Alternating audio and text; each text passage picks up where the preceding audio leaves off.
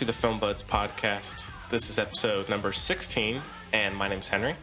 And this is Braden. And today, unfortunately, it's just the two of us. Chloe is somewhat incapacitado. That's not a word, is it? I don't know. I don't speak Spanish. Maybe it is in Spanish. It could be. She's not with us today, but she should be back next week. And as well as some other guests for Blade Runner, so that'll be fun. But just the two of us today. Braden, how you doing? I'm okay. Unfortunately for our listeners, Chloe's not here. Fortunately for me, because I get the big pushy chair today. Oh, that is nice. Yeah. Typically she gets it because she's got the knee recuperation and the whatnot. Yeah. But, today I get to sit and sort of let it all hang out, as it were. Yeah, but, there you go. But yeah, nice comfy chair. So this is what it's like in the comfy chair. Yeah, this is how the guests of the Film Buds are treated, you know.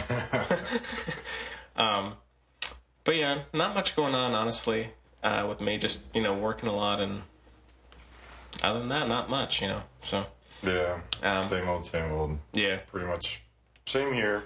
Have a job, looking for another job, moving along, trying to get things going. Yeah. But there you go. Mm-hmm. Yeah, I'm trying to think if there's anything that's been happening, really.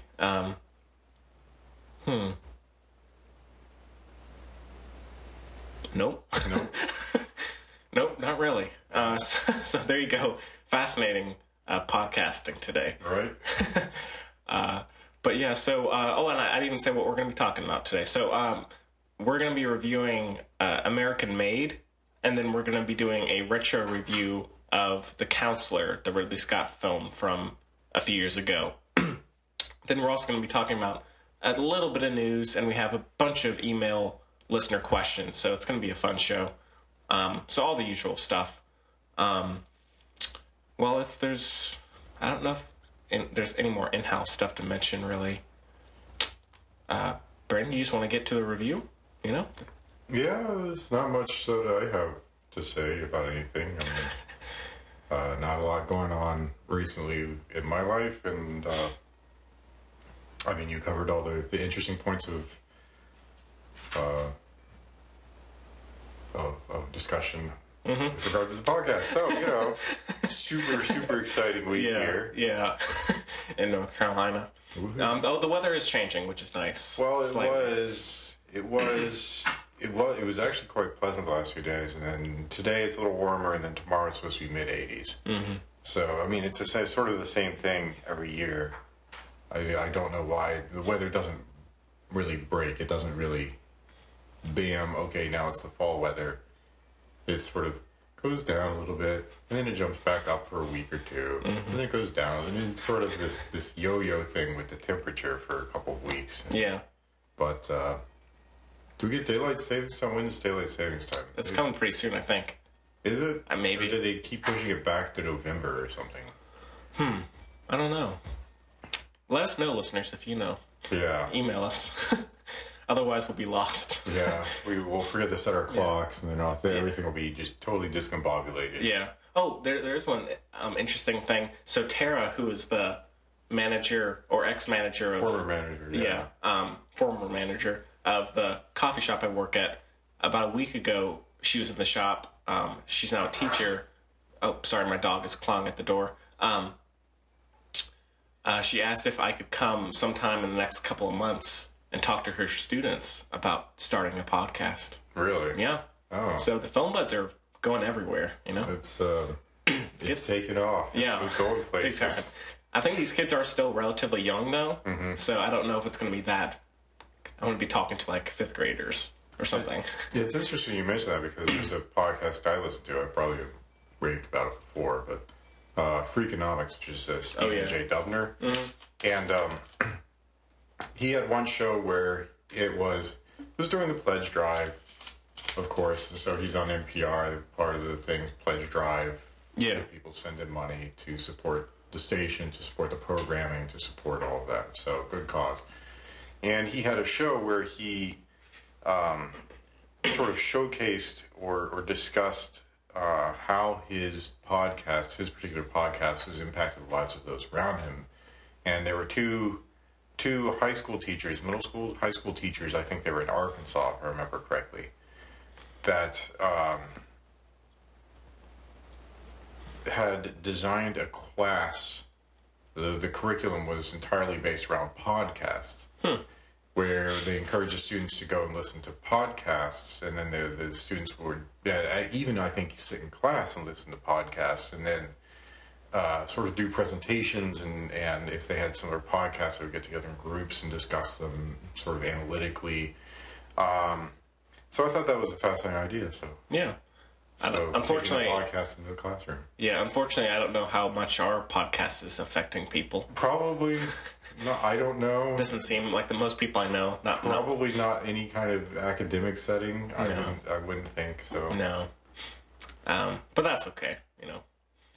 All right. Well, with all that said, I guess we can just get right into our review of American Made, and we have a clip. Let's take a listen. CIA owns this? No. Independent Aviation Consultants. IAC. Yeah. You run the company, but after hours you work for us. Takes pictures? The work is covert. Covert. So anyone finds out about it, family, friends, even Lucy. It's Lucy, right? Yeah, that's right. That'd be a problem. Oh, this is legal? If you're doing it for the good guys, yeah. Just don't get caught. Oh, there goes the train. So just wait for that to go. Oh no, I'm recording right now. Oh, it's the train. Yeah.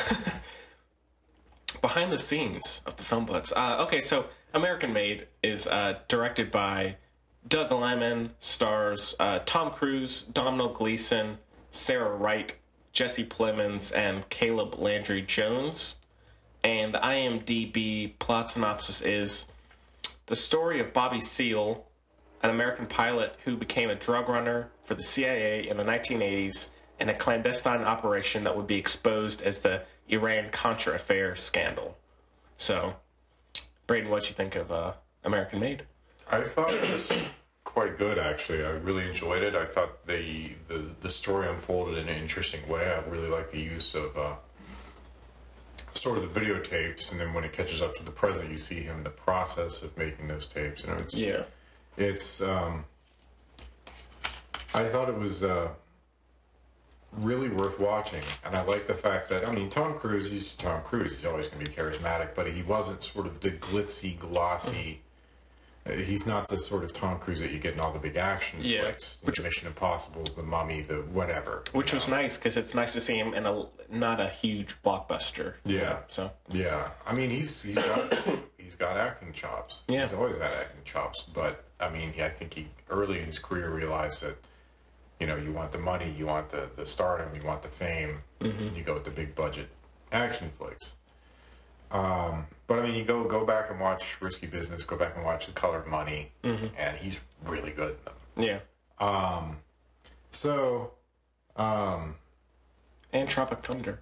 And he was great in Tropic Thunder. That was one of his best roles, I think. Yeah. That was well worth a watch. Yeah.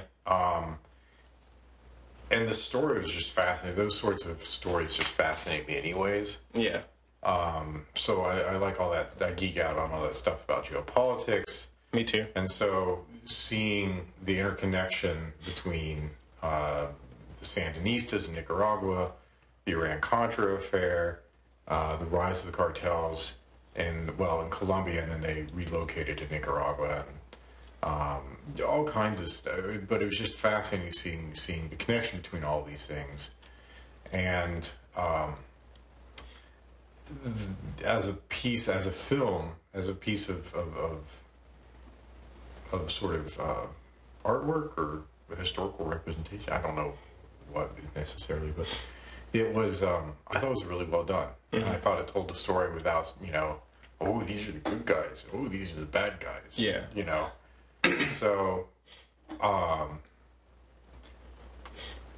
it was just really, really awesome to watch. I really enjoyed it thoroughly.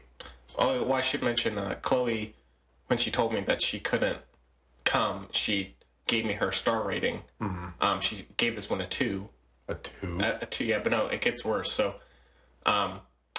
apparently, when she saw the movie, that's when she aggravated her knee recently, surgery, and so she hated that even more. So that's why she isn't here, and so she gave it a 1. Sorry, a stranger just walked up to our door and left. Sorry. It's peculiar. Sorry about that. I think we're fine, but keep an eye out. But anyways, so she gave this one a 2 at first, then a 1. So this might be her most hated movie.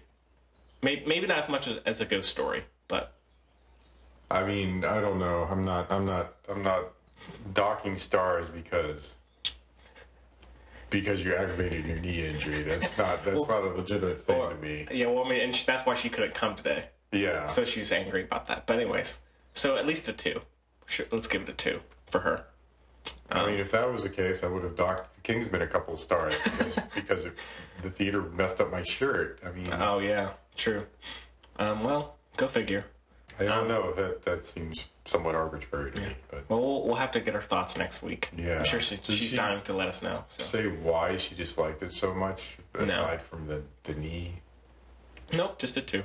But she'll tell us next week. Okay. So, yeah. Well, I like the movie. I didn't love it, but it started off a little weak for me. I was a little worried. I think it just the fast kind of kinetic pacing and style almost kind of seemed like a gimmick at first. Like it just kind of jumped from one thing to another. Not much substance, not much going on. But then it started to level out a little bit, and I did really enjoy it. And I thought this is probably one of Tom Cruise's better performances as of late, like you were just saying. And I thought it was, in terms of the style, it kind of felt a mix between Scorsese and Soderbergh. Yeah. Like more Soderbergh for the cinematography and lighting and some of the story elements, and then Scorsese for the type of characters, where they're kind of getting thrown into crime, but they also have this other good life, and then money and drugs come into the picture and all that.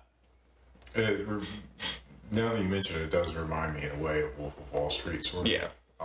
Obviously very different sort of characters, but And Blow. Yeah, that as well. Mm-hmm. Yeah, that was also a very good film. Yeah. So. And I mean, I think the other kind of small issues I have is I think it's a little long. It started to kind of drag for me towards the end. I felt like there was almost a point where it seemed like it was going to wrap up, and then it had this kind of extended amount of time left, and I was... What point was it that sort of started to drag? Because there were a few places that I thought it dragged a bit, but... I'm trying to think. It was something where the deal, like, between Tom Cruise and the CIA, something happens, and then he has to go back to meet with Pablo Escobar and all those other people, and I felt like that took a little long to wrap up, but overall, I mean, it's entertaining, it's fun, charming at times, and I don't think it was that funny. Like, I mean, I laughed a few times, but that's okay. It's, it has enough charm and charisma to back that up. But yeah, I mean, it's fun. I don't have a ton to say about it, but yeah. Well, I thought it was interesting to see all these characters, and you kind of, I don't know. I mean, Barry Seal, is he a good guy? Is he a bad guy? I mean, he's doing all these sort of errands for the CIA, which the CIA was pursuing some questionable schemes, but they were doing it for what they thought. I mean, and you got that with the Donald Gleason's character. Mm-hmm. They were doing what they thought was in the absolute best interest of the country. Mm-hmm. That led them down some interesting paths, but then you get Barry Seal, who's recruited in order to, and he's given the whole, for the good of the country, for the greater good, and he buys into it, and then the first instance he gets, well, let me discuss that further in a moment. But the first instance he gets, he jumps on sort of the opportunism Right. thing and is, hey, sure, I'll run drugs and money for the cartels. I don't care. It's all good. That actually wasn't part of his purview. That wasn't part of his mission. Yeah. Now, the interesting thing about that is, of course, he's recruited by the cartels, by Escobar and the Medellin cartel, basically. Sorry, we started was that a scream? I don't know. Sorry. That wasn't the dog. Sorry for these weird things happening, but It's a very strange day. oh, there it goes again. All right, well, let's not pay attention to that. Is that your dog? No, she's right. She'd be right outside. I don't know. But yeah, it's sorry for all that disturbances. But yeah, I mean, the one thing I will say, there it goes again. So I know I was kind of crapping on. I was kind of crapping on Julianne Moore last week, and I know Brayden, you really like her, and I know Chloe really likes Domhnall Gleeson. Mm-hmm. I am not crazy about him. No? No. Oh. He comes off so many times as just being very artificial to me. Really? Yeah. He's given a couple performances that I like Ex Machina and maybe one or two others, but I lots of loved times him in Ex Machina, and I thought he was really spectacular in The Revenant as well. So. I liked him in The Revenant, but something about him, I don't know, he comes across as kind of fake. But I mean, I don't think he was terrible in this, but he kind of stuck out to me. But yeah, I did really like Tom Cruise, and I liked all of the aviation sequences, and especially the one where he first starts dealing drugs with Escobar, and he has to take off from that really short Little tiny runway on top of a mountain, basically. yeah, and all of the precursor to that, where he's having to put all the drugs on the plane and talk about weight and try and have all these communication failures. I really liked all of that, and so anytime that was happening, I was in. And really, anytime Tom Cruise was just being this ridiculous, silly man, for lack of a better term, I really enjoyed it. And but I mean, I think that, especially in terms of the length and how much it covers, it did feel like it lacked some substance, especially compared to something like The Wolf of Wall Street. I mean, I think there is some commentary there, but not nearly as much as maybe it could have. Did you find that, or no? Well, I think with The Wolf of Wall Street, there seemed to be not necessarily an agenda, but there was very definitely sort of a moral. It was a moral tale. There was a morality to it. This is terrible, and what these guys did was awful, and they get their comeuppance, they have to serve their penance, and so forth. Whereas, Ooh, sorry about that. whoops, sorry. Whereas American Made, it doesn't seem to be, is this right? Is this wrong? I mean, obviously, some of the things that Barry Seal did were wrong, but there's no. The film leaves you to decide whether or not a lot of what he did was wrong. Right. Whether, in fact, it was immoral, some of the things that he was doing, the extent of that immorality, where the blame lies. Was it Barry Seal himself? Was it CIA for giving him this opportunity and then just releasing him into the wild? Mm-hmm. So it never really says, this is good, this is bad. It leaves you to make those decisions yourself, which I like. It doesn't sort of railroad you into one thing. Yeah, I would agree. Into one conclusion, shall we say. But, and I like how it just sort of unfolds at its own pace. It does have quite a kinetic pace, like I mentioned earlier, yeah. Yeah. And it covers a lot of ground, for the amount of runtime that it has. So It does. I mean, it's just around 2 hours, just under 2 hours. yeah. and it does cover a heck of a lot of ground. And it's really sad seeing the demise of this fellow. I mean, it's really, really fascinating. You know, he seems to walk. It's almost like he's Teflon. Like he just walks away from everything unscathed. But if karma finally catches up to him in the end, and it's sad to watch it because he knows it's coming for him. He just doesn't know when. He just doesn't know when, Yeah. but he knows it's going. He doesn't. The interesting thing about it, I guess, what really fascinates me about it is the fact that he decides not to run, Yeah. and he just continues, doing his community service until the cartel hitman shows up. And so he himself, Barry Seal himself, was such an interesting character. I guess now, I mean, I actually kind of want to go read the book. I would as well. Yeah. But he himself is such an interesting character. He's portrayed so well by Tom Cruise in this. And again, all the geopolitics stuff and just how he got swept up in events so much larger than himself. Yeah. I don't know. That's But good. I really enjoyed that about the film. Yeah, me too. So I really liked anything dealing with the hiding or stashing of money. All the money he got, like in his house, and in like his wife's shoe and hat bags, and the barn or the shed out back. Yeah. And all that stuff was he great. had like cold storage, and it was just packed with money. And then he had a bunch of suitcases buried in his backyard, and he had something like 90 pounds of gold in his house. Yeah. And apparently Mena, Arkansas, which is where he was relocated, following some issues in Louisiana.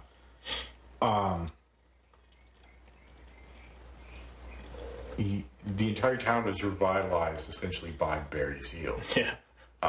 And he got to have the entire main bank vault. Yeah, well, that was the funny thing about it is if you look at it, they show the one FBI agent who's going down. He sniffs out Barry Seal. He says, "Oh, there he is down. Okay, I'm figuring this out." And he follows the financials, and he does. He does this awesome job of putting all these things together. And then the FBI agent goes down to Mena, Arkansas, and he stands on Main Street, and it's like 5 or 6 banks, Yeah. and they were all almost exclusively servicing Barry Seal. Yeah. And, and then of course, whatever other holdings he had, all the money he had stashed away in his house and whatever he may have had overseas, I don't know. I don't know if that was the big thing then, putting all the money in Cayman accounts and whatnot, but it was funny how flush with cash this guy was. Yeah.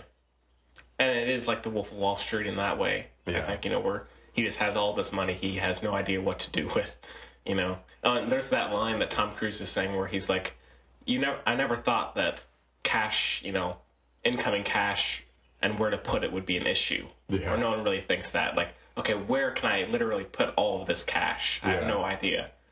So that was great. Yeah, he had I guess a hangar at one point, and then they had giant suitcases full of cash just sitting in the hangar. And I mean, that's what with his little brother-in-law, that's what caused the issues, I guess. So Yeah. What did you think of the performances other than Cruise? I mean, they weren't bad. They weren't really. They're just, They were just there. Yeah. I mean, so many of the other characters, other than Domhnall Gleeson and the wife, you don't see them really much at all. Yeah. The other pilots that he ends up working with are, such marginal characters, it seems. And there's really nobody else who is prominent or has any kind of major role. There's Tom Cruise, there's the wife, there's Domhnall Gleeson. I forget the actress who plays the wife. Sarah Wright. Sarah Wright. Yeah. Okay. And then there's Caleb Landry Jones, who's JB. Right. The quirky redneck brother-in-law. Right. I really like what happens to his character. Like that scene, that was a really. I mean, not in terms of me enjoying it, but like how the scene plays out. You know. Yeah, I thought they did a great job of depicting that. Yeah. I mean, there's really no other way to put it other than tragicomic. Yeah. But and then what Barry Seal, or is it Bobby Seal, Barry Seal? I think it's Seal. Barry Seal. Typo. Sorry about that. Yeah, and then I like what he does to hide it, you know, in the woods and all that stuff, and so it just gets more and more ridiculous. And so, yeah, I mean, it's... And, well, do you like some of Doug Liman's other films? Like he did The Bourne Identity, Edge of Tomorrow. I do. He did the first... Just the first. Bourne... I thought it was Paul Greengrass that did one of those. He did... Greengrass did 2 and 3. Did 2 and 3, okay. Yeah, I mean, the first one, for me, honestly, the first one still stands out. I think it's the best. The second and third are both also quite good. Yeah. I mean, and I like Paul Greengrass a lot. I really like the Green Zone. I really like Captain Phillips. And he also did Mr. and Mrs. Smith, by the way. Lyman? Yeah. Yeah. That I could do without. But the Bourne film was good. And Edge of Tomorrow was awesome. Quite good. Yeah. I was blown away by it. I thought, it was a science fiction Groundhog Day. It's probably, what everybody thought. It's a science fiction Groundhog Day. Mm-hmm. But I thought the way in which they explain the loop, the character development, Emily Blunt, awesome. Always good. Love her. Amazing Sicario. Everybody should go watch Sicario. I can't rave about it enough. But it was just a really remarkable, one of the most sort of innovative science fiction films I've seen in a few years. Yeah. And this is coming from a guy who generally likes some more geek out dystopian future type things, like Ex Machina, the original Blade Runner, that kind of stuff. And so, that I liked Edge of Tomorrow, which is a more action oriented, science fiction film. Says a lot about it, I think. But yeah. But it's I like Lyman. I think he does a really spectacular job with this particular film and with the subject matter. Yeah. So it's interesting to see the sort of the range that he has going from Bourne to Edge of Tomorrow to this. Is he going to be doing the next Edge of Tomorrow as well, or? Yeah, he's doing that too. Okay, so. Good. Okay, well, we'll see what happens. Yeah. But high hopes, because I think so far he's done some really spectacular stuff. So. Yeah. Yeah, I'm about the same. But all right. Well, I'm trying to think if there's some. There's not a whole lot to say that hasn't been said. I think. I'm just curious why Chloe despised it so much. Yeah, she probably. I don't know. That was poor taste or boring or. Whatever. I mean, obviously, I've got a more personal interest in the film, or subjective interest in the film. But even so, I mean, 2 stars seems particularly harsh. Yeah. Well, we just spend the rest of the show speculating wildly about it. If you could. I don't know if anybody would want to hear that. Yeah. She could just come on and tell us next week. Yeah. And she's probably listening right now. So. It'll cause all sorts of controversy with her, and so. But yeah, so all right. Well, anything else you want to mention about American Made? No. I thought it was overall a solid film. I mean, again, I don't know if it's a classic, but it's something that I definitely would be willing to watch again a few times. Yeah, me too. I know it's highly subjective for me because, as I said, all of the sort of geopolitical stuff involved in it is sort of my bailiwick. It's what I have my advanced degrees in, so there you go. But biased, Braden. I know I'm horribly biased. Come on. I will say at least though that I'm not docking points because I smack my knee on it. So, Right. but no, I mean, even so, even setting aside my bias, even in setting aside my preference and my personal interest in, I think the film is really well done. I think the performances are good. Tom Cruise's obviously is a standout, but I think the other supporting performances are good, even though a lot of the characters are relatively sort of. That's the other weird thing about it, right? I'll just say that. The other main characters in the film, so you've got Tom Cruise, you've got his wife, played by Sarah Wright. You've got the Schaefer character, who's his CIA handler, played by Domhnall Gleeson. That's sort of the main triumvirate. There's really nobody else involved in it, but the only other characters who are sort of main recurring characters. Can you guess who I'm thinking of here? Escobar? Yeah.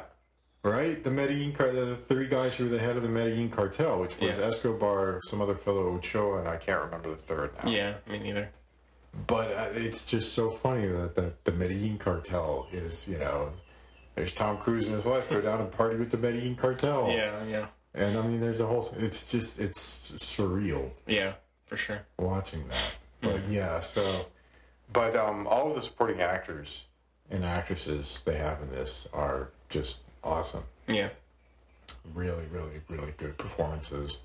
Again, I don't know if it's anything just really outstanding stellar, but they're all solid performances. They play the characters well.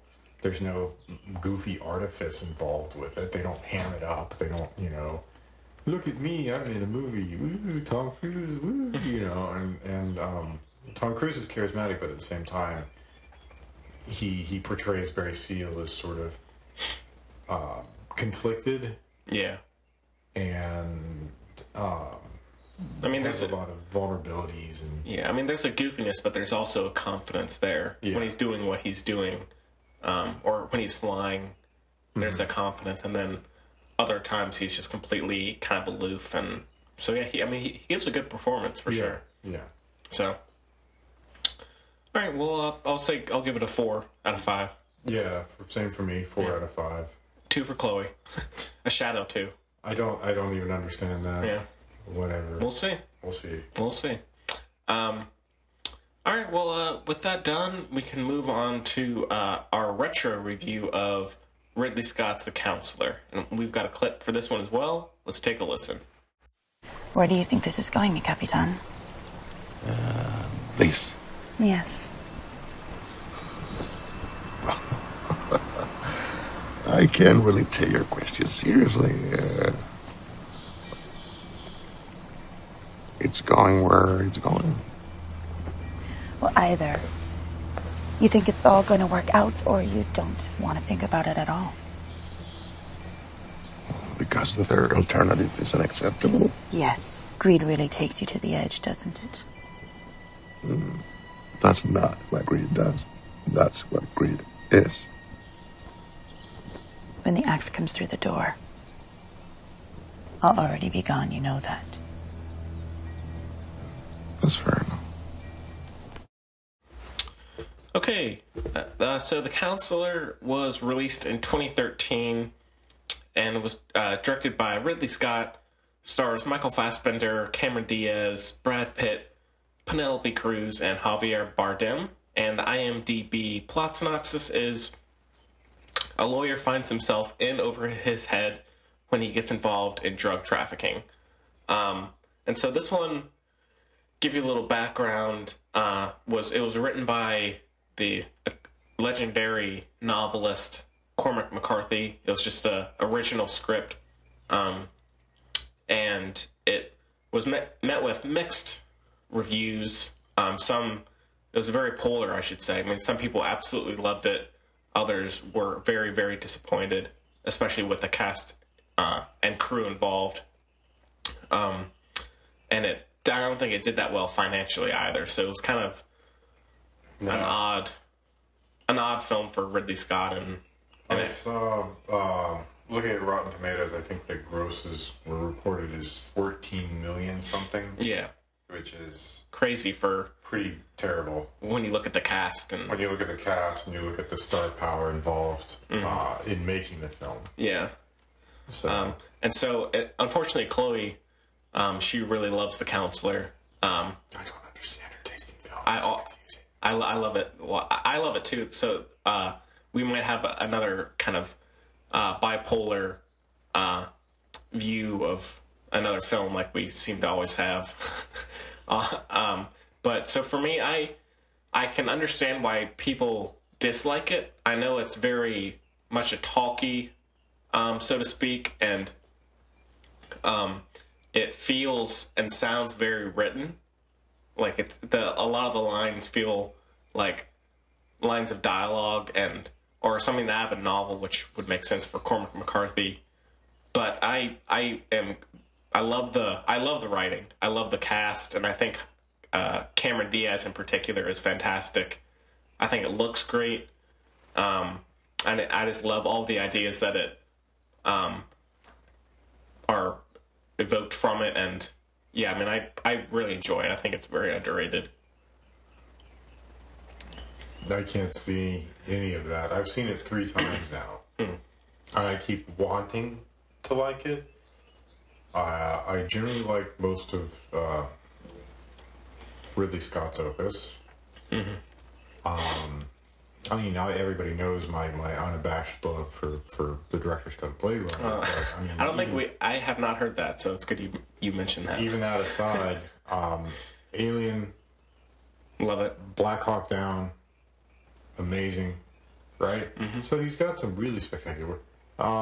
But Prometheus, I did like it, although, you know, a lot of people, People are stupid. Engineers, what the hell? I wanted to like this so much, and particularly Cormac McCarthy coming off of No Country for Old Men, and then, you know, his novels are so strong. I like his very sparse prose. He wrote The Road. No Country for Old Men. He wrote No Country, the source material for No Country for Old Men. And so I wanted to like this so much, so badly. And it was such a letdown. In what way? Such a tremendous letdown.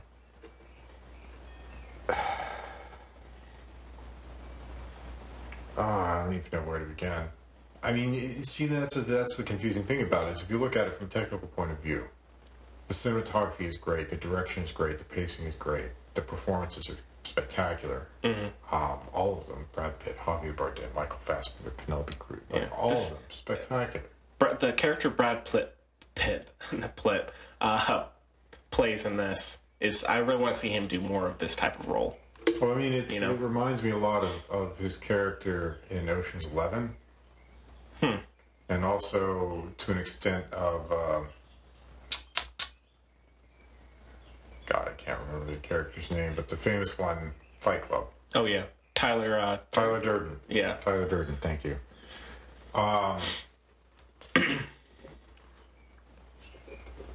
But... the story is so frustratingly difficult to follow.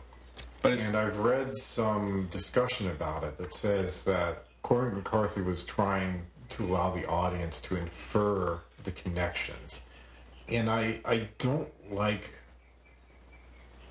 when a director beats you over the head with obvious stuff. Yeah.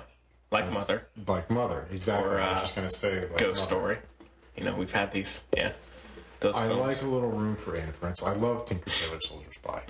And I'm probably one of the few people out there who understood most of the plot of what was going on in Tinker Tailor Soldier Spy. I'm not tooting my horn. I'm just saying I pay attention to stories. I like them. I like inference. I like having to sort of puzzle things out. But this one, even after repeated watchings, I had to go to various blogs and critical discussions to try to figure out what all was going on in this. But is it such an issue that you... I mean, I'd say the majority of films that I watch, there's plenty of holes, but I just tend to pay attention to other things. Like, I mean, I probably wouldn't be able to tell you all the stuff that happens in this or why, but I still find it to be very compelling. Well, I mean, it gives you these breadcrumbs and leaves you to follow them, but the breadcrumbs are so few and far between, and you get lost finding the path between one breadcrumb and the next by all this sort of stultifying dialogue. Mm-hmm. I mean, the first half of the film, it's mostly just sort of very raunchy, sexually charged discussion. Mm-hmm. It's Penelope Cruz and Michael Fassbender in bed talking dirty to one another, and then Javier Bardem at his grill talking about women and when they want to have sex in this way, the freight train, and what do you think of that golf course scene? Oh, with the car. Good God. Pretty great. No, thank you. I mean, just the way in which the wording, I mean, Cormac McCarthy is an amazing wordsmith, yes, but can't he, like, just pull it back, tone it back a bit? Mm-hmm. But I mean, that's the thing, is the first half of the film, it's all, you don't really know what's going on. There's a motorcyclist, and his mother's in prison, and Michael Fassbender's her attorney, and then there's a bunch of sexy talk, and some sexy talk, and some sexy talk, and you can see the kid on the motorcycle get his head cut off, and then all of a sudden the cartel wants everybody dead. Yeah. No, one thing I will mention that I love in this film, in terms of it, how effective it is, and it's how it's shot, is the violence. The violence is really, it's short, but it's really intense. Like the scene with Brad Pitt and the bolita in his head, yeah. And then when you see the guy hanging the wire for the motorcycle, like all of that is great, I think. And so, yeah. But go on. It is what it is, but the mailman. The mail fellow. Yeah.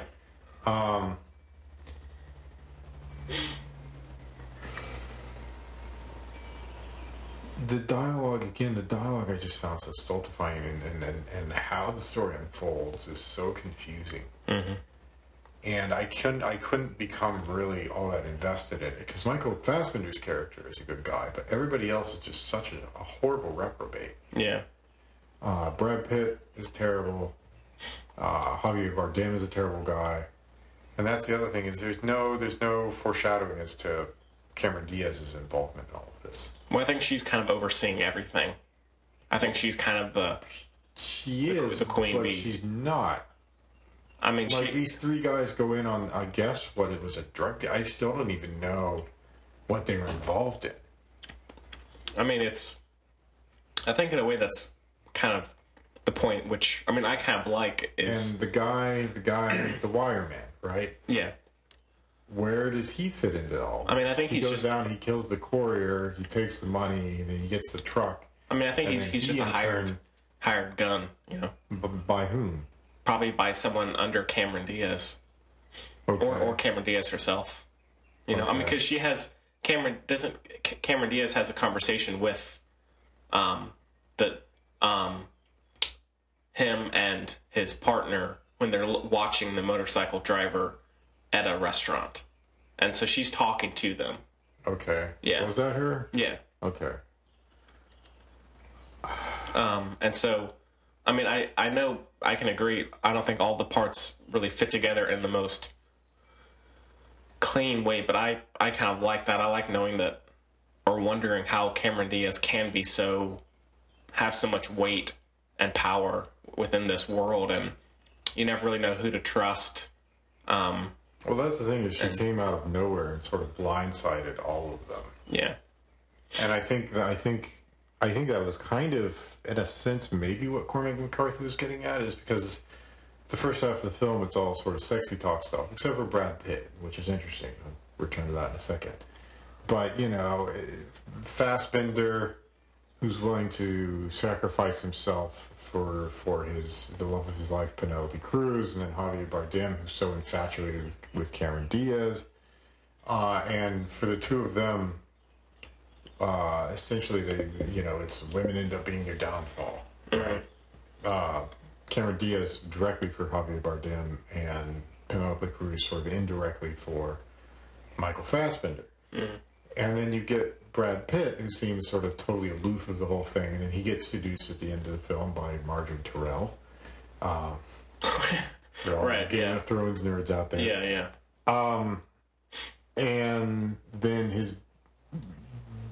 she gets all of the information necessary for Cameron Diaz to go in and plunder his accounts.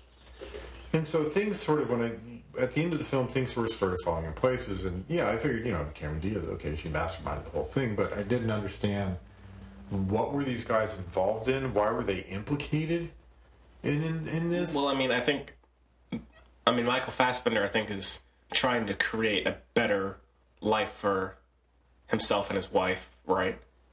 By being involved in some sort of illicit, I think it was some sort of drug. Yeah, and so he invests in this club with Javier Bardem, right?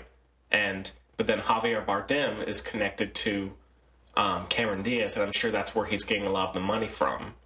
And so and she's connected to all these all this drug trafficking with the cartel and kidnapping, whatever. And so I think it's Michael Fassbender just wants to get some money for the right reasons, but then can't get himself out once he realizes how fucked up this. Well, that's world the other is. thing I don't get is he's always throughout the whole film they allude to him having financial problems, Right. Financial difficulties. Yeah, I need money quick. I got financial problems, and Reiner, Javier Bardem's character comes along. I know how difficult it is to have financial problems. I'll help you out. And I wish I had his kind of financial problems because he's flying to Amsterdam and buying diamonds for his girlfriend. right. How's that? Where's the financial problem there? Yeah, And then you see his house, which is this beautiful, very sort of modern, all this wonderful furniture. And there he is making pancakes and doing something in his kitchen. I don't know, making frittata or something, right? frittata.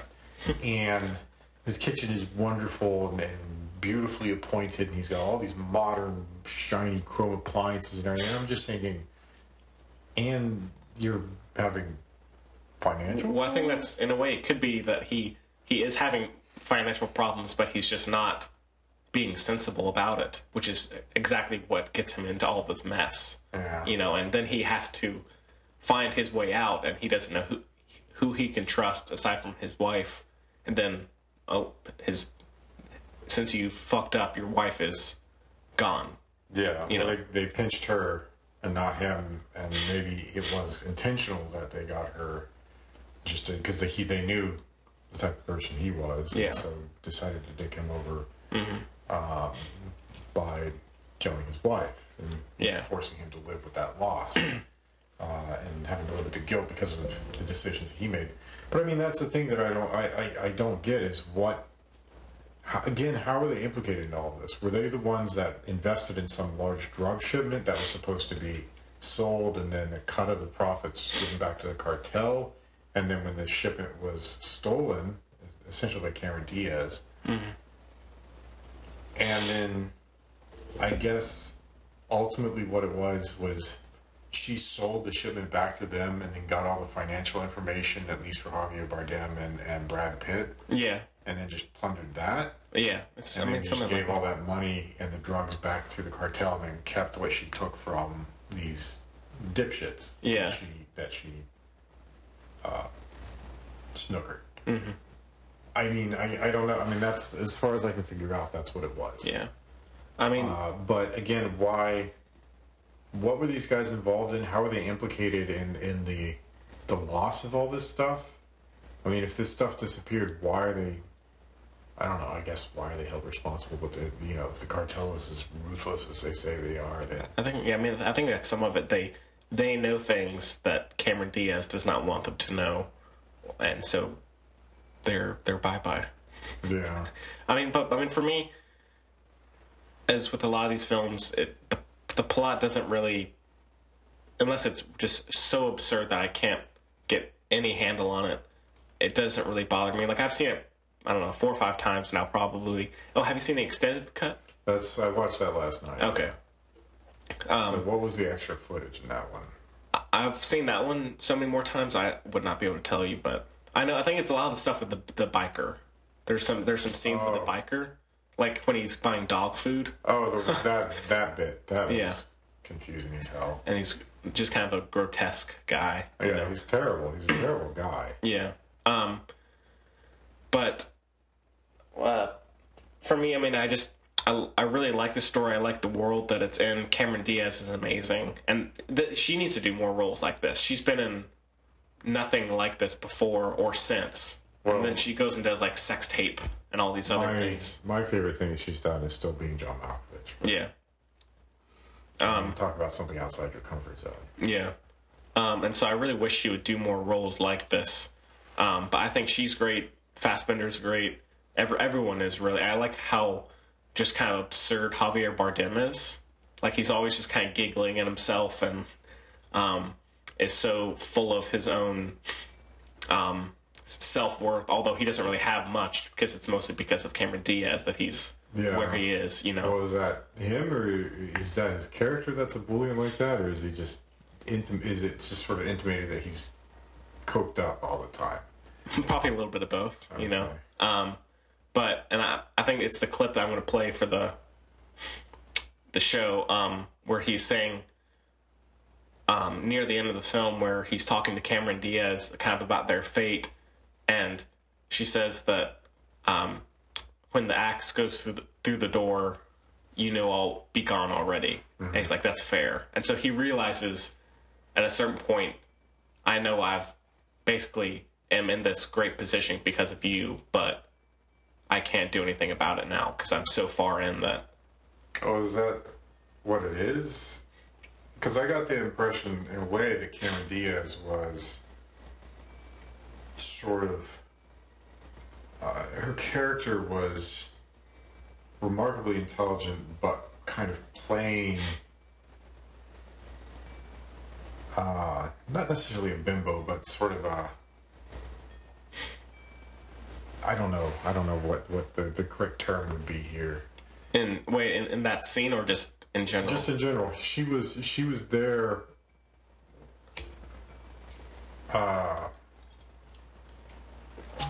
not because she had any actual connections to cartels or anything like that. Mm-hmm. She happened to cross this Reiner guy, saw an opportunity, and then played him for a fool, basically. Yeah. And so she masterminded this whole double cross thing. But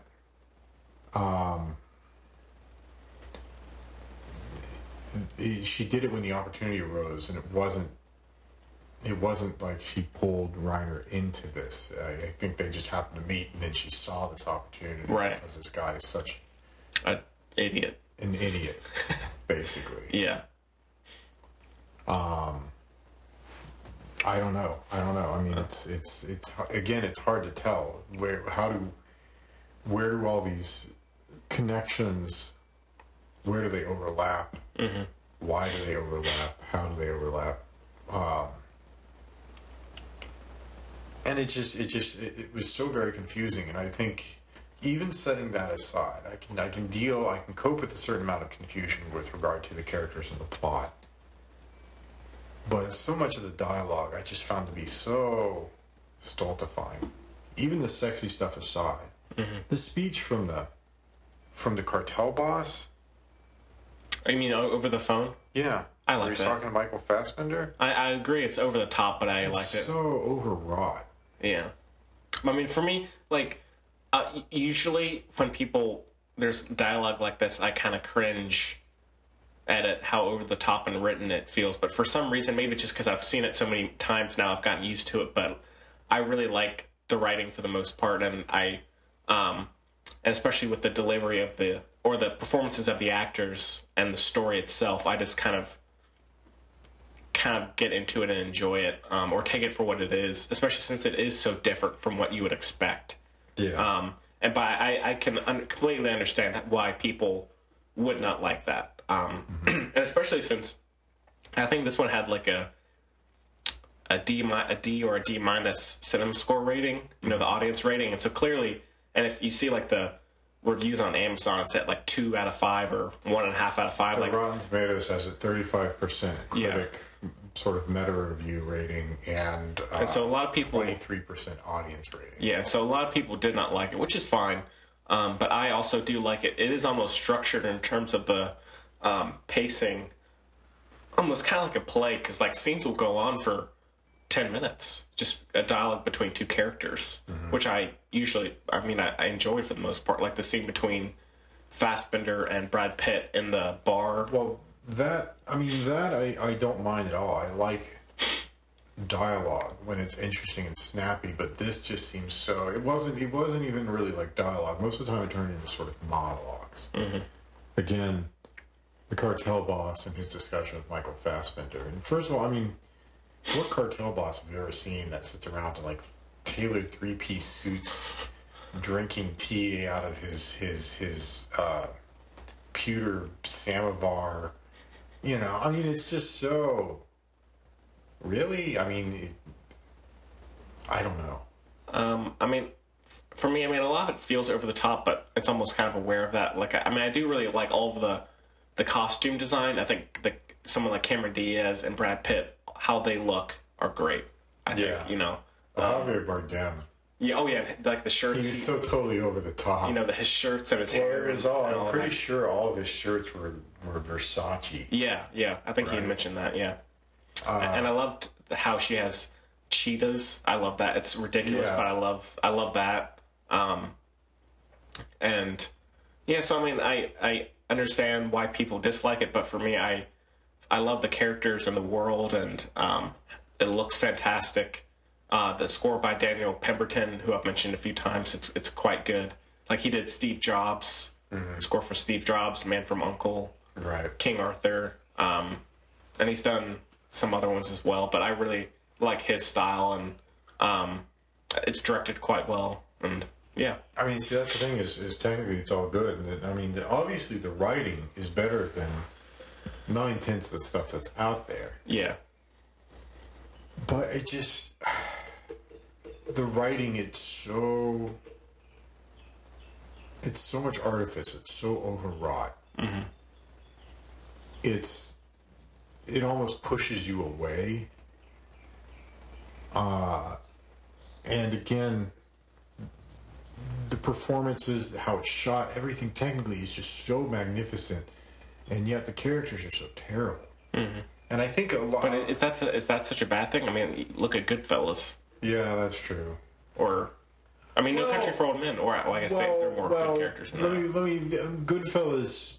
These guys were all terrible, but you still saw them as human, right? Yeah. They had little. I mean, they would cry and they would, fight and they would squabble and they had their problems and they were still, in a sense, human. Whereas this, everything is so slick and everyone is so slick. And other than Michael Fassbender, all of them are just kind of like, oh, the cartel's coming after me. And they're all kind of like, oh, okay. Oh, the cartel's coming, okay. Oh, okay. Kind of figured that might happen. All right. Yeah. And Brad Pitt's like, okay, I'll just drop everything and go. Yeah. And, Javier Bardem's kind of like, he doesn't seem to process with him. He doesn't seem to care. And so it's not, other than Michael Fassbender, none of the characters are really human. And he's even barely so.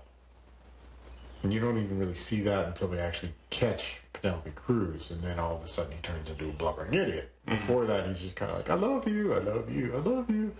But it just all seems so artificial. And so it's hard to, I understand that the characters are supposed to be terrible, but there's an almost intentional total lack of humanity to them. Which is, in an interesting sense, what you see sort of in No Country for Old Men as well. Yeah. I mean, well, I think in a way that's kind of the point of the film is you see how there's just no humanity in this world. Someone who has some decency comes into a world where there's no morals or ethics or mercy at all. you know. But yeah, so it's just like you go into this world and you're a decent human being and you're fucked, you know. Yeah. So. Yeah. Then you're just fodder. Yeah. Yeah. They are all quite over the top most of the time, so I can see that, what you mean. Yeah. So, and I really like the gunfight on the highway. You know what I'm talking about? Yeah. The sound of the guns is amazing. The sewage truck, the Yeah. septic truck. Yeah. Like the sound of the guns and all of that is great. And then I mentioned the beheading of both Brad Pitt and the motorcycle guy, and then there might be one more, and then I do like the final scene with Cameron Diaz, and where she's kind of monologuing, as you were saying, and yeah, I don't know. So yeah, I love it, but and we'll have to get Chloe's thoughts on it next week. But apparently she loves it, so there you go. yeah. All right, well, I think we actually talked more about that movie than the American Made, but that's okay. Okay, well, any other thoughts on The Counselor? No, I mean that's about it for me. I don't know. I don't know what more to add. Yeah. That's about it. Yeah, well, we talked a lot about it, so all right. Well, it's a 5 for me. I love it. So I gotta go 2. 2, Yeah. and let's give it a 17 out of 2 for Chloe, just because I feel like that's what she would do. 17 out of 10. And if I'm wrong, Okay. if I'm wrong, then she can correct us next week. So.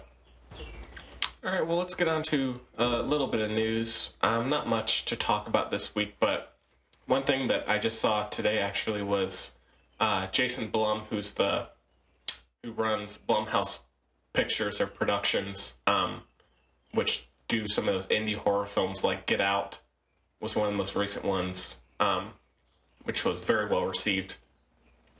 He was in an interview recently, and he was saying he couldn't figure out why the Academy, text message, overlooks horror films so much at the Oscars, which is an interesting question, I thought. Because, I mean, it doesn't really make that much sense when you look at something like It Follows or The Babadook, which are so well received, at least critically, Yeah. but they're just not at all. You know, I mean, this is, again, we had a listener who asked a couple of weeks back, you know, what are some of what are some older horror films to really sort of sink your teeth into if you want to see sort of the lineage of horror films. And I'm just thinking those Roman Polanski films I mentioned, I don't think they got any Oscars. Right. Did The I have to Exorcist fact check that? But Exorcist? I don't think so.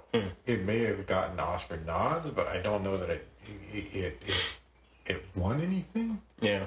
Or, if horror films do win, it's never for anything like writing, direction, best picture, obviously. It's always for sort of technical awards. Yeah. Or it would be, I would suspect that it would be for technical awards. And I mean, very much the same thing with, you could say very much the same thing with science fiction films. Although I'd say recently we've been getting, like, if you look at Gravity, Martian, and then Mad Max Fury Road isn't sci-fi, but Arrival. Yeah. And so, I mean, I'd say sci-fi is definitely getting a bigger bump at the Oscars now. Yeah. But I think Ex Machina got some, It got some, it didn't get a best but they were picture, but technical awards, yeah. yeah. But with horror, aren't many that, I mean, it'll be curious to see how Get Out does, because it's at like a 98% on Rotten Tomatoes. Like, people loved it.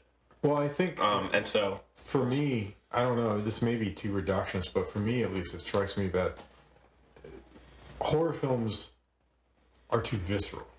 yeah, that's what the guy was saying. It's like, but if you look at something like The Revenant, The Revenant is incredibly violent. That's I just a very visceral film. watched last night, and it got a Best Picture nomination. That's true. That is a remarkably And then visceral film. we're gonna be, about to watch Blade Runner 2049, which is getting so well received, and that's R-rated and apparently has some brutal violence in it. So Yeah, which is to say that there might be some visceral aspects to some of these films, but ultimately, I think what what it boils down to is that the Academy is trying to maintain the notion of film as an art form, Right.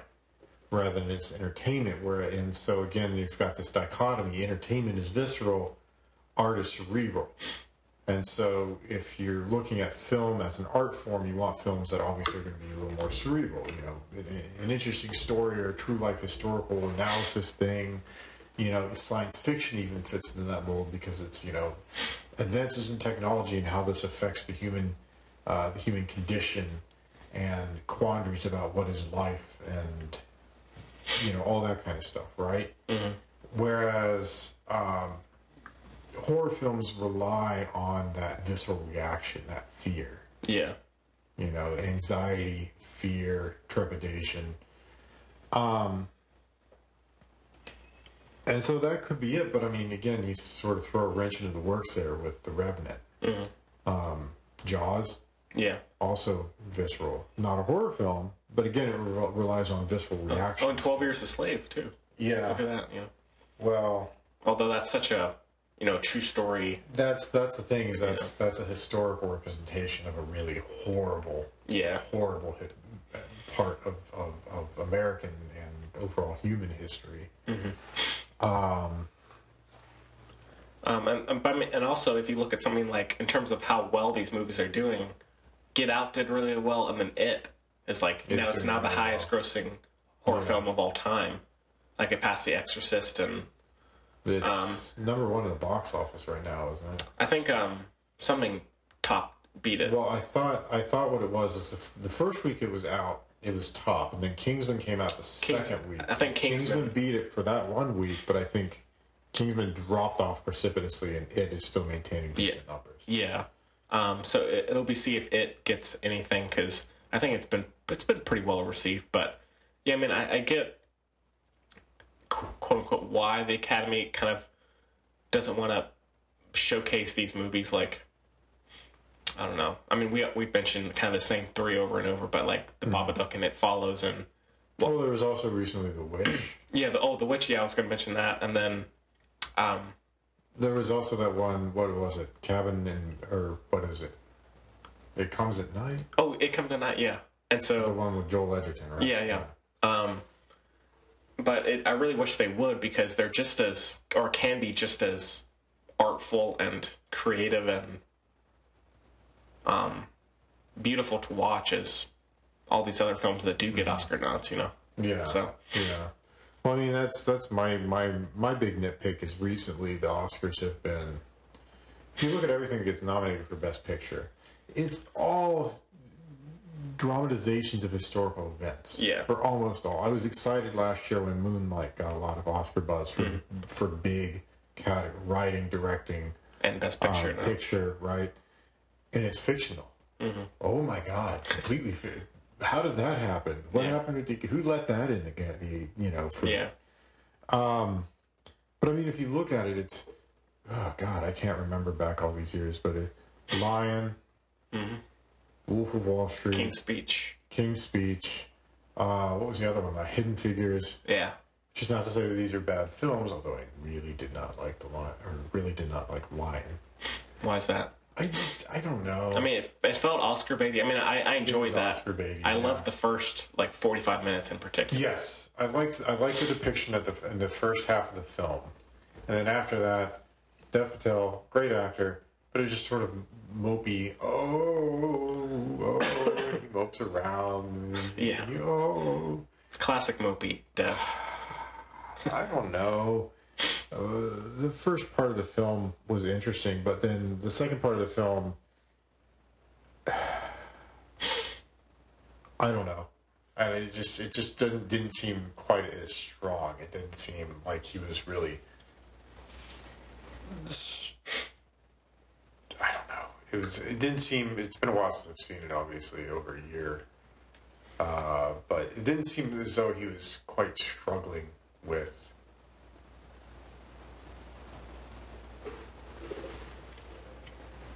With his identity, I guess. Mm-hmm. Maybe he was. If somebody can convince me otherwise, perhaps. But I mostly just got the impression that he was just being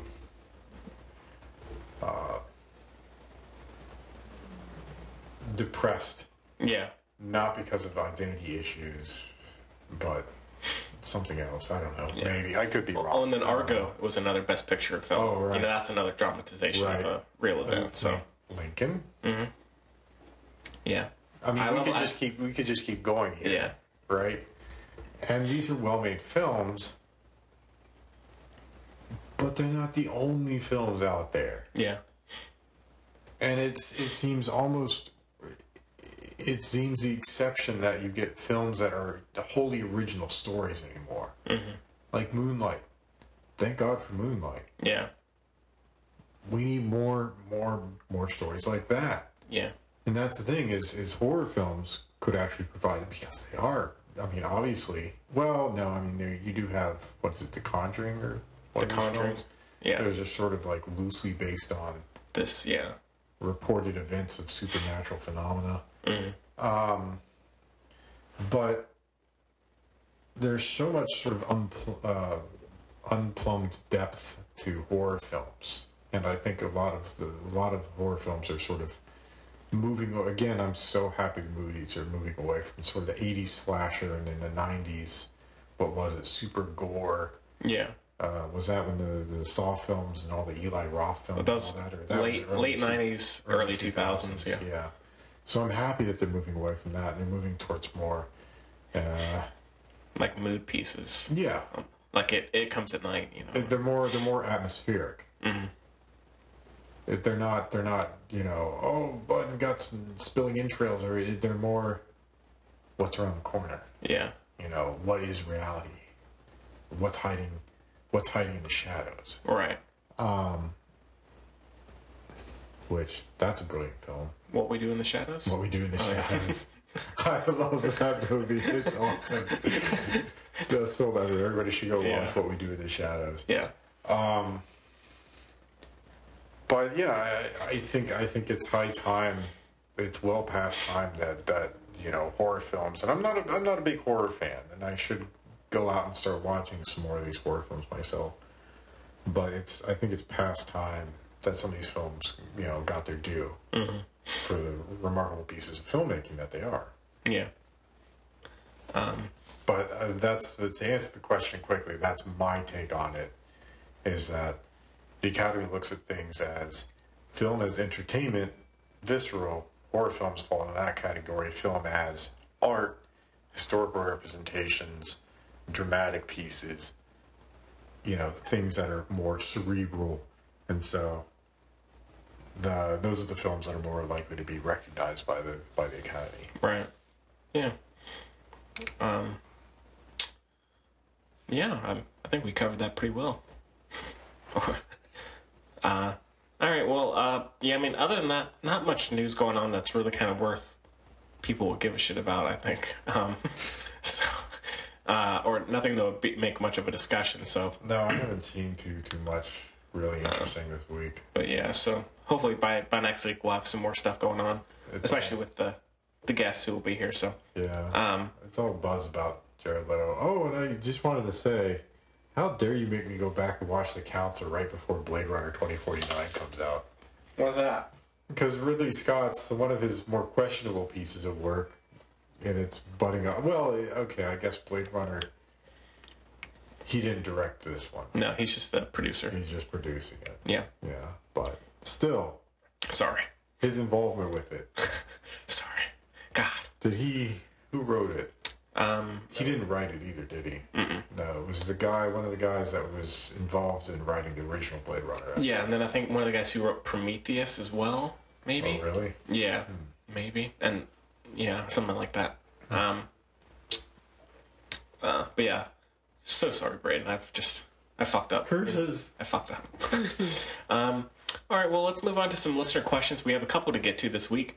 So the filmbudspodcast@gmail.com is the address that you can reach us. We always love to hear from you, no matter who you are. First-time listener or, what do you call it, experienced listener, hardcore listener? The regular? A regular listener. I don't know. I can't think of any fancy words. Yeah, regular listener. And we also are on Twitter and Facebook. So you can email us or message us there with any questions or comments, criticisms, or on iTunes as well. And as always, we encourage you to disagree with us, but if you do, just explain yourself and don't just, like, I'm just thinking of that guy in the mother Yeah. comment.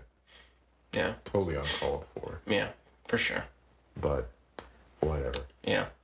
Okay, well, the first one is actually kind of pertaining to horror films, actually. Says, hello, film buds. This one is from Brandon.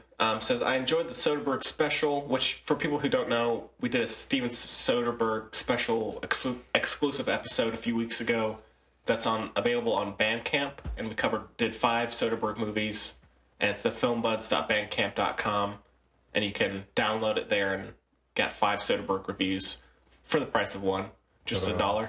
Just $1. Yeah, just $1. So somebody has actually listened to that. I've been wondering what the... Yeah, we've had some downloads of it. Okay. Not a ton, but... so thank you to the people who have downloaded it. But anyways, so I enjoyed the Soderbergh special and was wondering if you had any ideas for future ones or when that would be.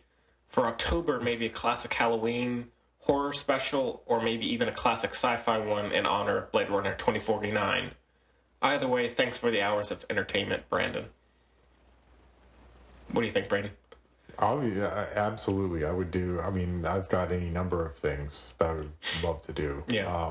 The sci-fi one, I mean, if we could really get back and get into some of the old sci-fi... Yeah. Go look at, like, Westworld and Logan's Run and stuff like that. Mm-hmm. But, I mean, obviously we could do, more recent stuff as well.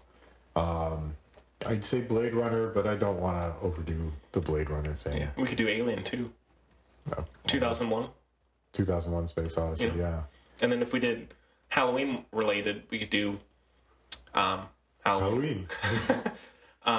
Maybe Texas Chainsaw or Exorcist or something, Yeah. So yeah, I mean, and if anyone else has ideas, please email us and let us know. We'd like to hear from you. But hopefully, we might get another special show maybe in the next month. Oh, we could do a memorial of Romero. Oh yeah. We could do all the Night of the Living Dead films. We could do that, totally. Okay, well, that's got some ideas right there, Brandon. So we'll keep you updated, and again, email us if you have ideas, because there's plenty of things that we could do. Just figuring out exactly what is the issue. Okay, so this one is from Ethan in Nevada. Hope you're nowhere near the shooting. It's always difficult doing something like this after a horrible event like that because you never know quite how to address that kind of horror. Yeah. But yeah, so he says, hi, with now 3 Lego movies out and many more to come, what would be your choice of fantasy or pop culture worlds for a Lego film? Like Star Wars, Teenage Mutant Ninja Turtles, Marvel, etc. Your pal, Ethan in Nevada. I want to see Glee Lego. This breakdown song. Well, I guess they kind of do that. They do that anyways, so why not? Glee Lego. There we go. I would like to see a Teenage Mutant Ninja Turtles one. That'd be kind of cool. Really? I'd be down for that. Okay. Lord of the Rings, also.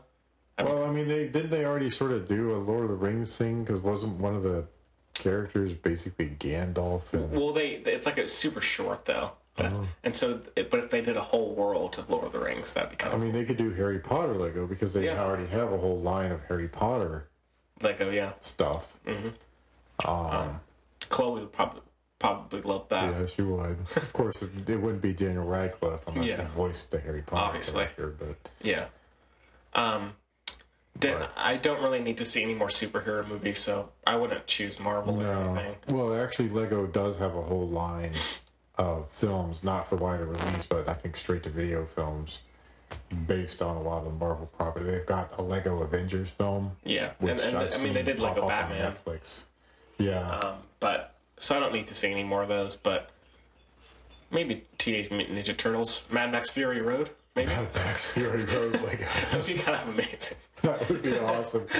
Watch all the Lego cars and trucks explode and all the little parts fly everywhere. A good opportunity for some good animation, Yeah. So, but yeah, so those would be some choices. So who knows? And again, if you have ideas, let us know. So, but I haven't seen the Lego Ninjago movie yet, so I can't really say. It's supposed to be pretty bad. That's what I heard. I've seen some of the cartoons on TV. Yeah. I mean, it's kids' fare. Yeah, I wasn't crazy about the Batman film, but I did really like the first Lego movie. So the Lego movie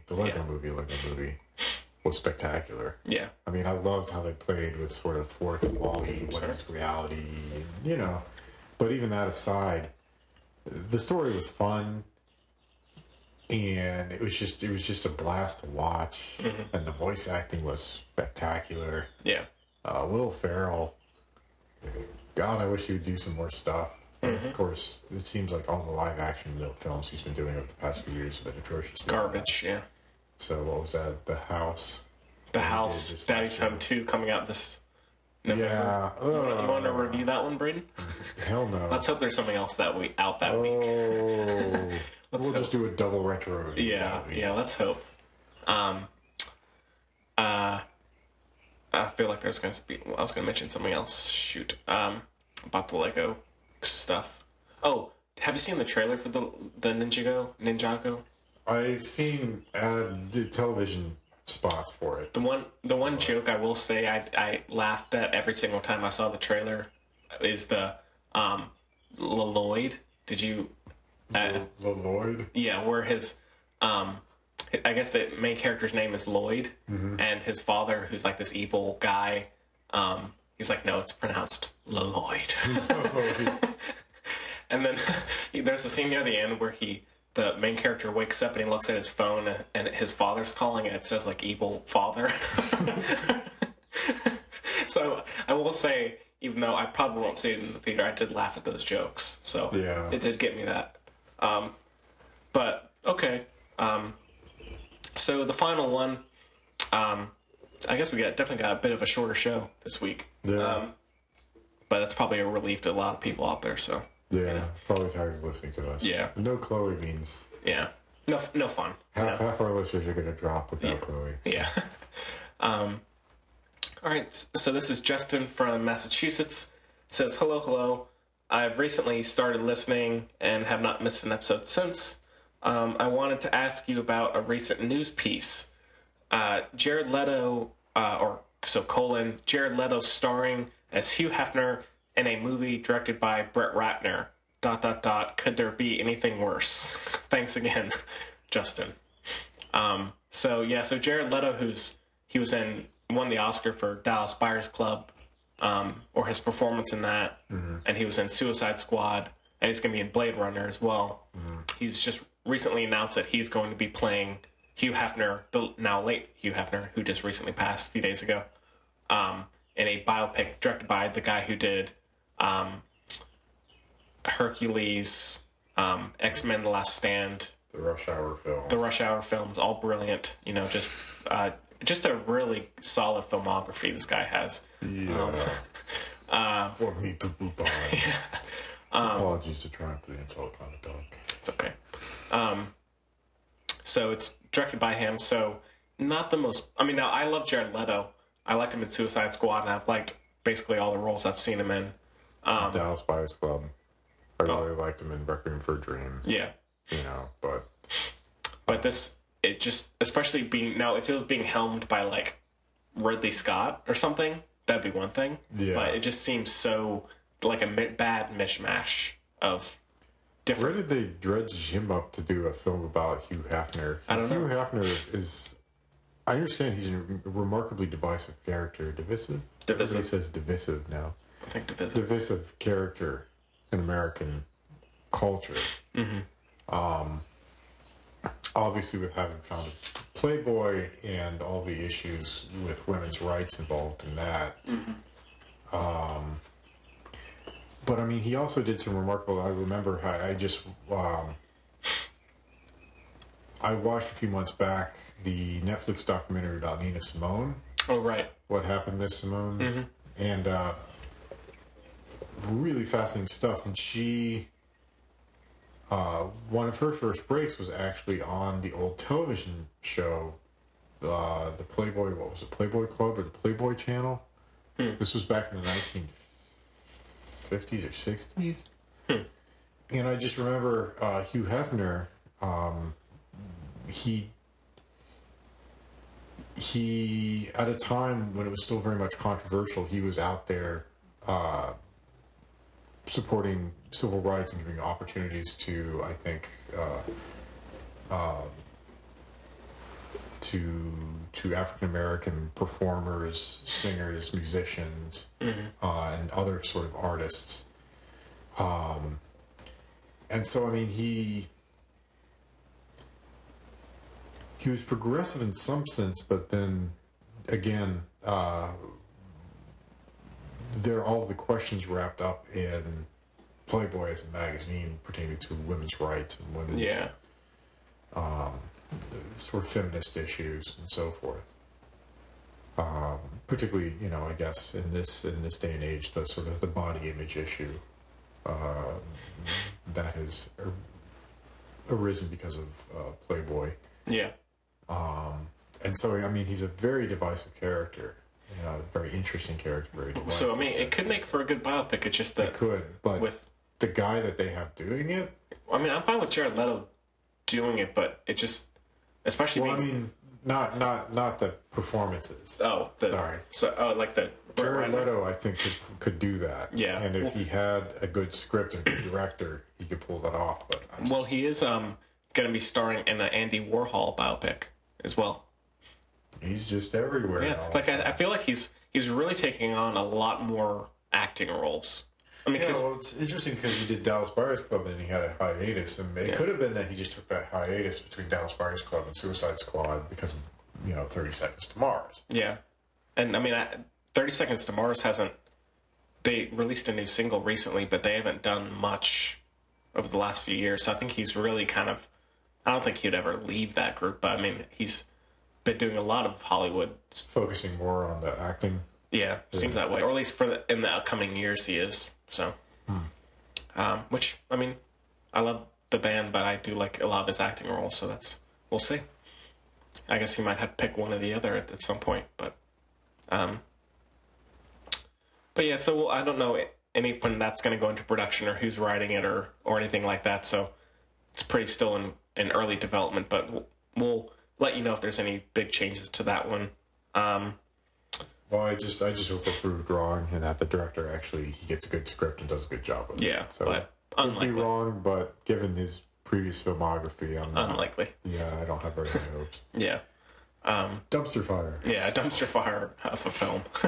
All right, well, that's all the mail we got. And again, feel free to email us. The link is in the show notes, or the address is in the show notes. So feel free. Okay, well, without much else, we can just move on to our picks of the week. And so for me, I had mentioned it earlier, as I always seem to do, but I rewatched The Revenant last night, and it's still absolutely amazing. I need to get that on DVD. Yeah, and it looks fantastic. Yeah. Like, of course, this is the scene everyone goes to, but the bear scene is incredible. Yeah. The bear attack is like one of those brutal, visceral. I know we're saying visceral like it's gonna be a broken record. It's Visceral. Yeah, but and just very cinematic. And then DiCaprio is fantastic in the role, and so is Tom Hardy. He's great. I love Tom Hardy in that. Yeah, the cinematography is beautiful, and the commentary on the environment and climate change and all that is very interesting, and even just in how the cinematography itself, how that shows nature. And then the score is great.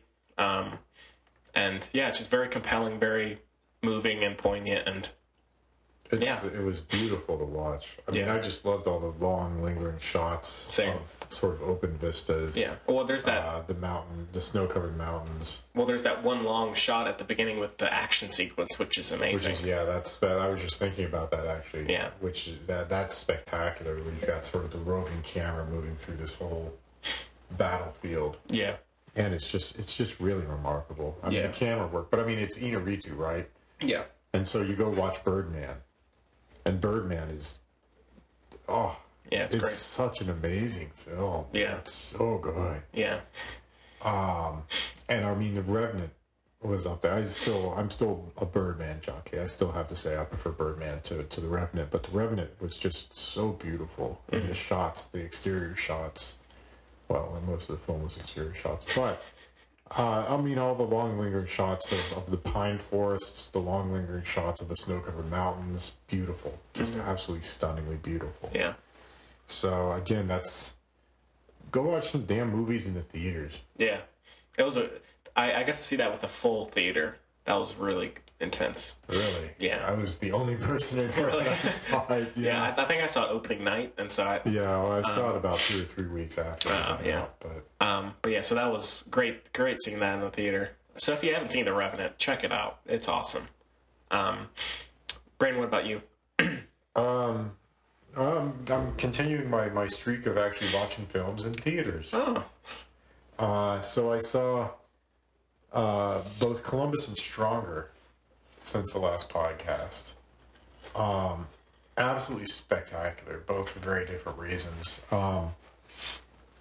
Columbus was just a beautiful, sort of slow, elegiac film. Just absolutely wonderful to watch. John Cho blew me away. I've always liked John Cho, but then seeing him in this role, he brought a certain sort of gravitas to it. And I forget the young woman that they have who plays opposite him. I'll have to look that up shortly. But she's also, I think this might be the first film that she's done, feature film that she's done. But she's just amazing. And the chemistry between the two of them, and then Parker Posey's in it, and I've always loved Parker Posey. Just everything she's ever done. So it was an absolutely beautiful, beautiful film to watch. And, you know, for those of you not familiar with it, it takes place in Columbus, Indiana, which is sort of a mecca for modernist architecture. And so it's got all these beautiful shots of you know, John Cho, this young woman, sort of hanging out in front of these very distinct-looking buildings. And obviously, you know, a lot of conversation about architectural philosophy and so forth, yada, yada, yada. But the focus of the film is the relationship, this sort of odd friendship between John Cho, who's this older fellow whose father is fallen into, I think, a coma or something like that in Columbus, Indiana, and this young woman who sort of lives there, a very promising potential architect, but stays there in order to take care of her mother, who has been struggling, you know, drug abuse issues and so forth. And, so it's a beautiful film, and I also saw Stronger, which is about Jeff Bauman, who's a survivor of the Boston Marathon bombings from 2-3 years back. And he lost his legs in the struggle that he had with that, and it's a wonderful film. I wasn't sure what to think going into it, and I thought, oh, it could be sort of overly sort of sentimental claptrap, but it's not. I mean, you really see how this guy struggled, not only with the loss of his legs, but with this symbolism, which is all of a sudden sort of attributed or affixed to him. And he's hesitant to become this symbol of strength, and he doesn't feel strong. He doesn't want to, you know, he's hesitant to take up this mantle. Yeah. And all of the stress, all of the anxiety, all of the anger and frustration and so forth that goes along with it. And it's really spectacular. And I really feel Jake Gyllenhaal playing Jeff Bauman should get an Oscar nomination for it. I mean, he's so good. Yeah. He's so good. If he doesn't get at least an Oscar nomination, I'll be mad. I'll be upset. You will be irate, and you'll come on the show. Be irate. And come on the show and rant. I guess that's what I'm known for. I'm the ranting guy. It's okay. But yeah, both of those films were really good. And other than that, not much going on. Yeah. What? TV season started to pick back. Blacklist is back. Oh, really? I haven't seen any of that. Oh, I love the Blacklist. Really? James Spader's awesome. Yeah. Yeah, well, I do want to see both of those films, particularly Stronger. So, and both of those should still be in theaters, at least in limited or for a limited amount of time, I think. Yeah. It saddens me. Absolutely nobody's been coming to see Stronger at the Chelsea. And it breaks my heart because it's such a good film and because more people should be coming to the theater anyways. Yeah. Movies. But then, what's that one? Victoria and Abdul? That's probably going to do so many big numbers. Probably. Yeah. At the Chelsea, at least. Judi Dench is just going to bring those people in. Yeah. Yeah. Probably. Yep. Hopefully business will pick back up, come Oscar season, so. All right. Not much else to say for this show.